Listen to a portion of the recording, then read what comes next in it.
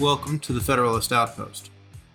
It's the beginning of fall in 1796, and there's an old man sitting at a desk in Philadelphia, and he's debating about how to end a career that has spanned decades. And this old man is George Washington, and he's deciding for the second time in 4 years as to whether or not he's going to retire from public life.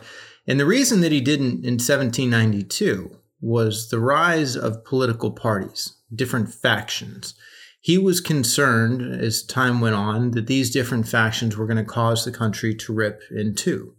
And so he had drafted his farewell address in 1792 with the help of Alexander Hamilton, and he was ready to be done. He thought, okay, I've done my service. I've freed this country. I've led it through two different confederacy and then into a constitutional republic.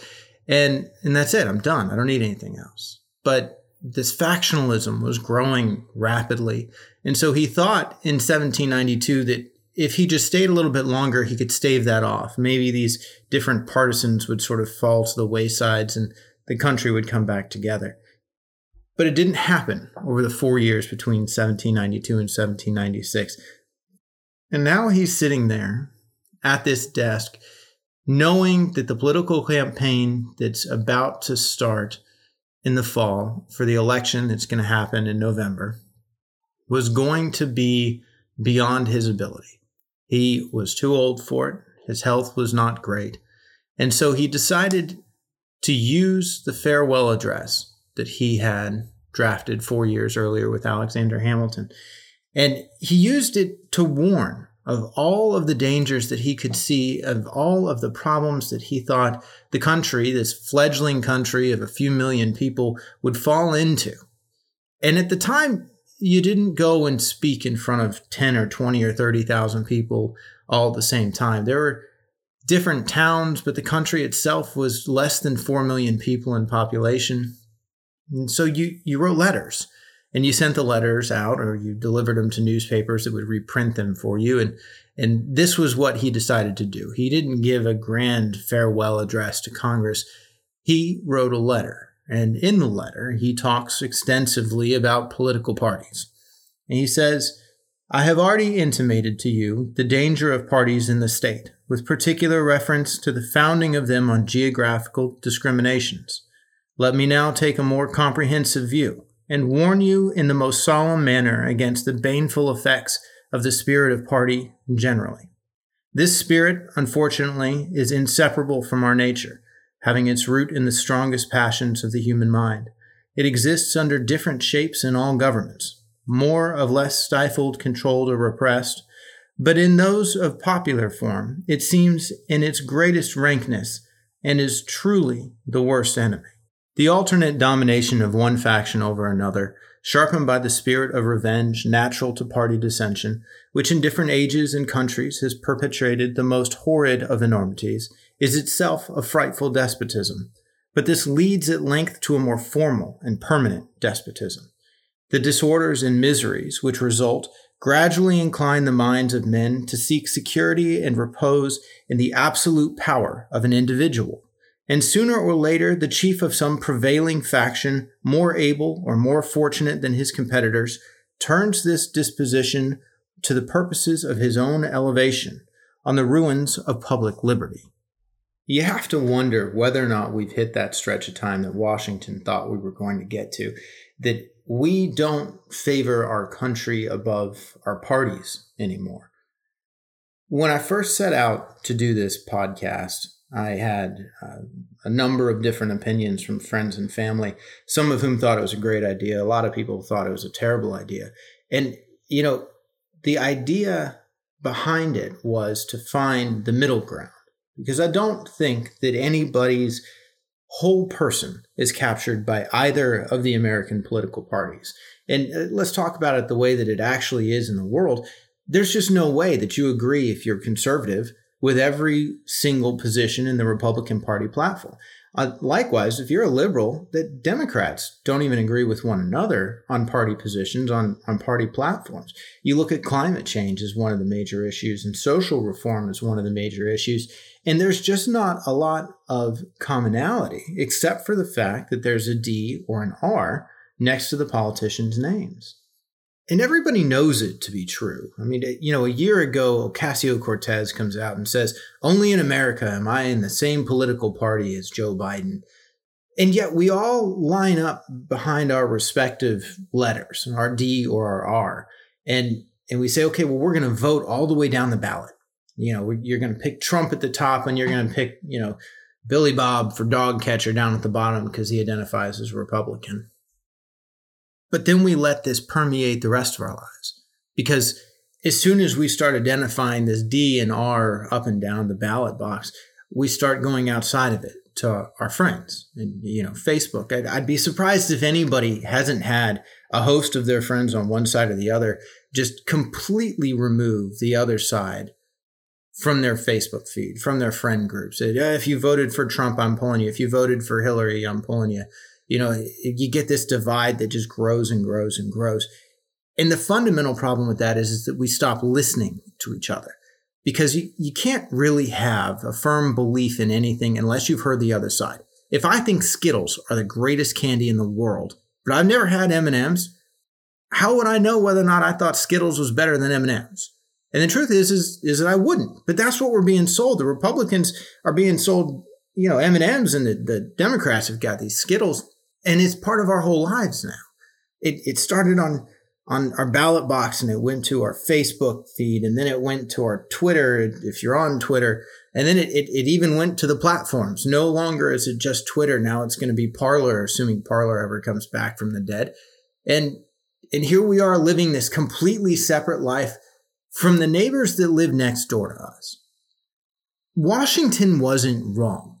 This approach to life is a cancer. And it's a cancer that is going to eat us from the inside out, from who our soul wants us to be, into this thing that the political parties on both sides of the table are turning us into. The right answer has never been either of the extremes, because you go too far to the left and you're in communism, and you look at the Soviet Union and you look at everywhere communism has touched, like Cuba. It's never worked out.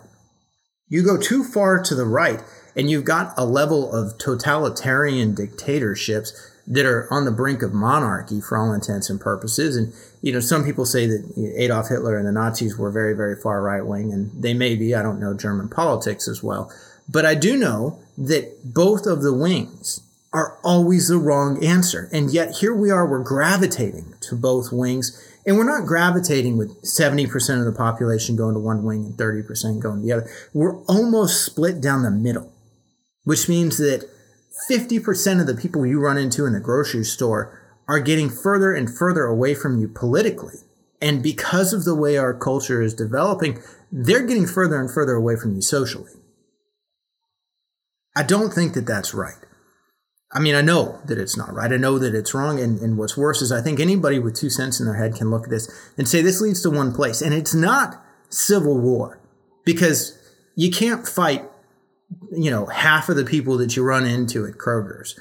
It's just not going to happen. And frankly, you don't really want to, because our goal is life, liberty, the pursuit of happiness. We want to raise our families. We want to have our jobs. We want to be able to buy some stuff, watch the Super Bowl, depending on who's in it, watch the World Series, depending on who's in it. We want to be able to enjoy our lives and live them peacefully. We don't want to fight never-ending wars, because it doesn't make sense. And we don't want to be perpetually caught up in the churn, the turmoil that comes every single time somebody wants to make a catastrophic change to the way that the rest of the world works, or the way that the rest of your life works. And it's bad enough when they change traffic flow in your neighborhood. Can you imagine the government coming in and telling you to change how you think? It never shakes out well in either direction. So what we do from here, where we go from here, has got to be something where we listen to the points that we don't agree with so that we understand them. You can understand something intellectually that you don't agree with. Plenty of people can understand why you might be religious or why you might be atheist. And there's reasons for both. But ultimately, it's up to you which one you want to believe, which one you want to not believe in. If we're listening to the other side, then we have the ability to relate to the other side. And I'm going to use an example that, sort of picks on the Republican Party because I am a Republican, so it's easy for me to pick on it. The concept that gay marriage is wrong is a stupid concept. And let me repeat that on the off chance anybody missed that. If you're against gay marriage at this point in time, politically, religiously, you can be against whatever you want to be, but politically, if you're against it, you're stupid. Because there's nothing that's going to harm you, right? If somebody wants to go get married to somebody else, and it's two men or it's two women, how does that have any impact on how you live your life? Well, it doesn't. The only detriment that it could possibly cause to a heterosexual couple is that there are now more couples out there looking to adopt. That's the worst of it, because they're not going to come into your house and tell you need to change who you are, or come into your spouse and say, we're going to change how you relate to one another.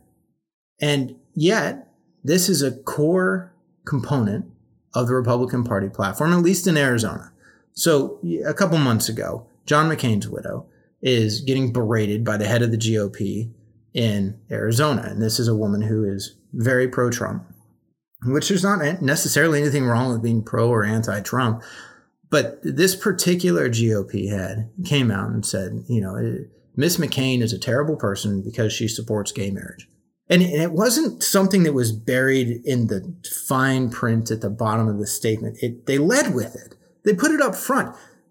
Why are we alienating people who want to live their lives free of interference from others?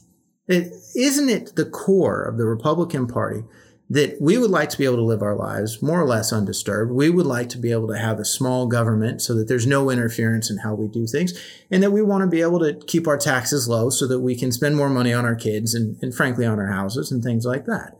And all of that makes sense. If you're alienating someone because of the way that they were born, because of the way that they feel, because of what they want, it doesn't matter which category there you pick. But if that's why you're alienating someone, then you're losing voters. You're losing an opportunity to find common ground with somebody who may not agree with you on every social issue, but might agree with you on the fiscal issues. But we're never going to see that, because all we're doing is fighting. All we're doing is drawing lines. All we're doing is creating this gulf between both of the parties with the idea that you're never going to cross it. And I think that's exactly what Washington saw happening. I think that's exactly what Washington feared would be the downfall of the government. When he says the disorders and miseries, they gradually incline the minds of men to seek security and repose in the absolute power of an individual. Sooner or later, some chief among one of the prevailing factions that's more able or more fortunate than his competitors turns this disposition to the purposes of his own elevation on the ruins of public liberty. That's Adolf Hitler, right? That's Lenin, that's Stalin, that's so many different examples in history that have used that exact pattern to come to control, and we're ripe for the taking. So how do you fix that at this point? Because while the situation is pretty bad, you look at it and you say, well, there's nothing I can do, right? And so, the most that I can do is talk on Facebook. The most that I can do is teach my children not to think that way. The most I can do is vote at the ballot box. All of those things are great ideas, but they're not the most. What's important now is that we humanize ourselves to the other side, and that we start looking at the other side of the political debate as humans themselves. Not talking heads, not Ocasio-Cortez, not Biden to the extent that he's aware of time and place, but talking to one another for the individuals that we are. That's the core value of our country, of our government, is that individuals have value. We are not held responsible for the crimes of our fathers or the debts of our fathers. We are graded and judged upon what we do separately and individually. And those rights have grown over the years and have made us a better country. Women's rights and civil liberties and equal rights for minorities and all of the different things that we've done over the course of the 220 some odd years since Washington's been empowered. Every one of these things has been important, and it's all driven us to being able to have individual responsibility, individual liberty. Both of the parties are taking that away, and the way that you fix it is by becoming a human to the other side, talking to people who you know are not of the same political persuasion, not about politics. It can be about sports. It can be about the weather. It can be about school. It can be about finding common ground somewhere. And it doesn't matter if you're a liberal or a conservative, a Democrat, a Republican, independent, to the handful of people that are actually independent out there and don't just call themselves independent and vote for one side or the other every time. Those conversations are what pull us back from the brink. And they're not conversations that you're going to have that are going to necessarily be comfortable at first, but you're going to remember why you're friends with people. So that's my little 2 cents on the matter. If you like today's podcast, subscribe. If you hated today's podcast, subscribe. If you really hated today's podcast, subscribe and send me some hate mail, because there is nothing more fun in my life than getting hate mail from people. So other than that, I hope you guys have a good week, and we'll talk to you soon.